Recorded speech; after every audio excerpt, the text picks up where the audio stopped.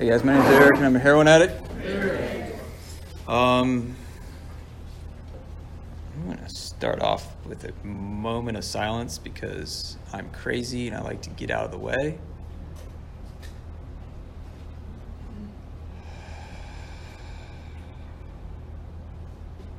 So, my sobriety date is January 2nd, 2014. I am a heroin addict. And I love HA. This is the first place I really felt like I could be completely honest. I didn't have to talk about shooting up my alcohol or any of the other stuff that we tend to have to do to kind of get in line with the other fellowships. I love Alcoholics Anonymous. It's great. I have a sponsor in AA. But you guys are my people. This is where I have felt like I have called to be, and this is where I feel the most at home. There's something for me special about being able to say here and just speak my truth without having to filter it.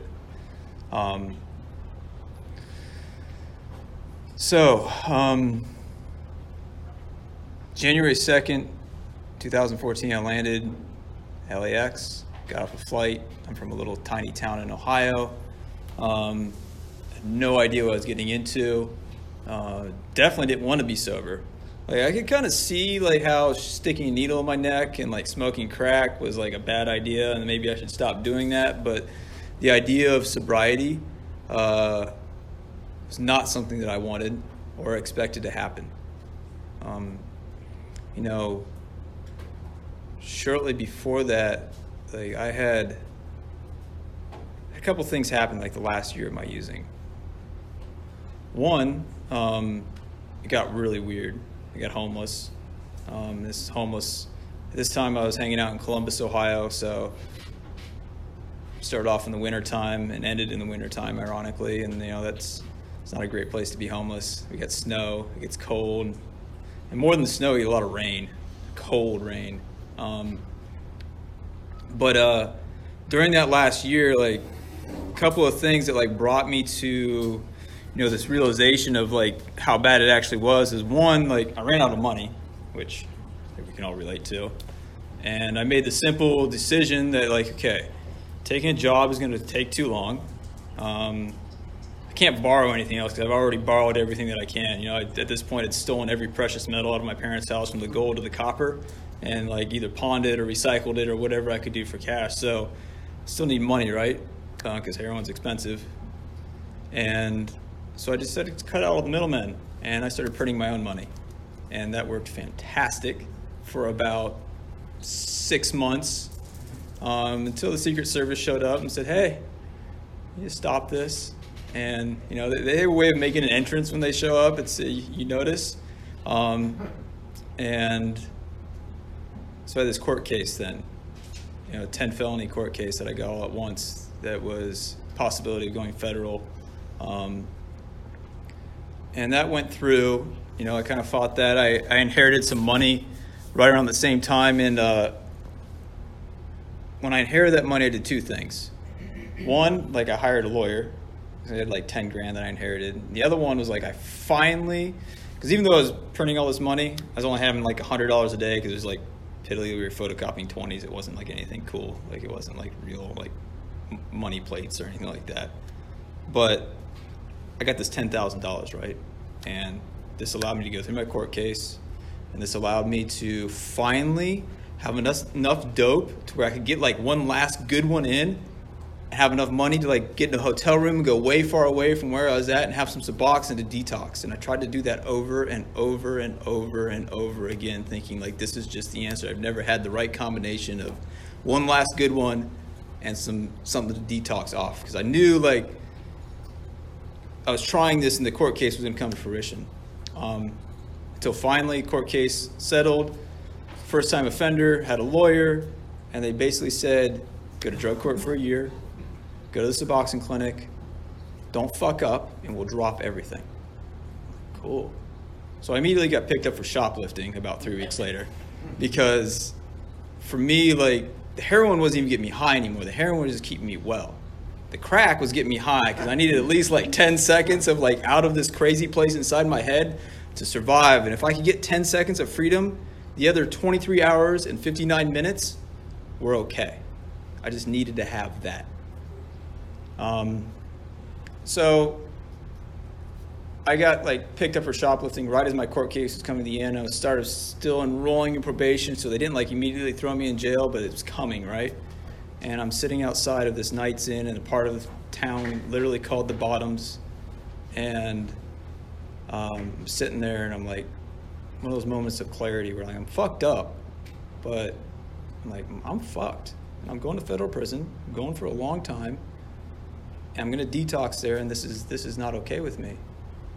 And so I said a prayer, which, I didn't really believe in God. I've got a whole other thing with God that I don't have time to get into, but me and him weren't friends. But at this point, the prayer, I'm hey man, I'm fucked. And if you're really there, I need some help. So my grandmother calls me 5 minutes later and says, hey Eric, you want to go to treatment? I was okay, whatever, let's do this. And so I immediately scammed her out of a couple $1,000s so I could stay well until she sent me to treatment. And then I got here, right? And I showed up not wanting to be sober, 100% sure that this was a fucking cult and I wanted nothing to do with it. This was crazy. And that I gone through the steps a few times in my 7 years. Every time I've gone through the steps, it's from the position that I'm 100% sure that it won't work. I'm 100% sure that either whatever the fuck God is either can't or he won't, because I don't matter or God doesn't care. And that's how I approached the steps when I was getting sober the first time. There's no way this is going to work for me. How is this fucking random lines of bullshit? I didn't see you making amends to people and believing there's a higher power and writing your karma. It's all good shit to do, but how is this going to solve my heroin addiction? I can't not put a needle in my neck. How is this going to do that? And I haven't thought about heroin in a long fucking time. Every once in a while I get a random thought. I'm whoa, that's wild. But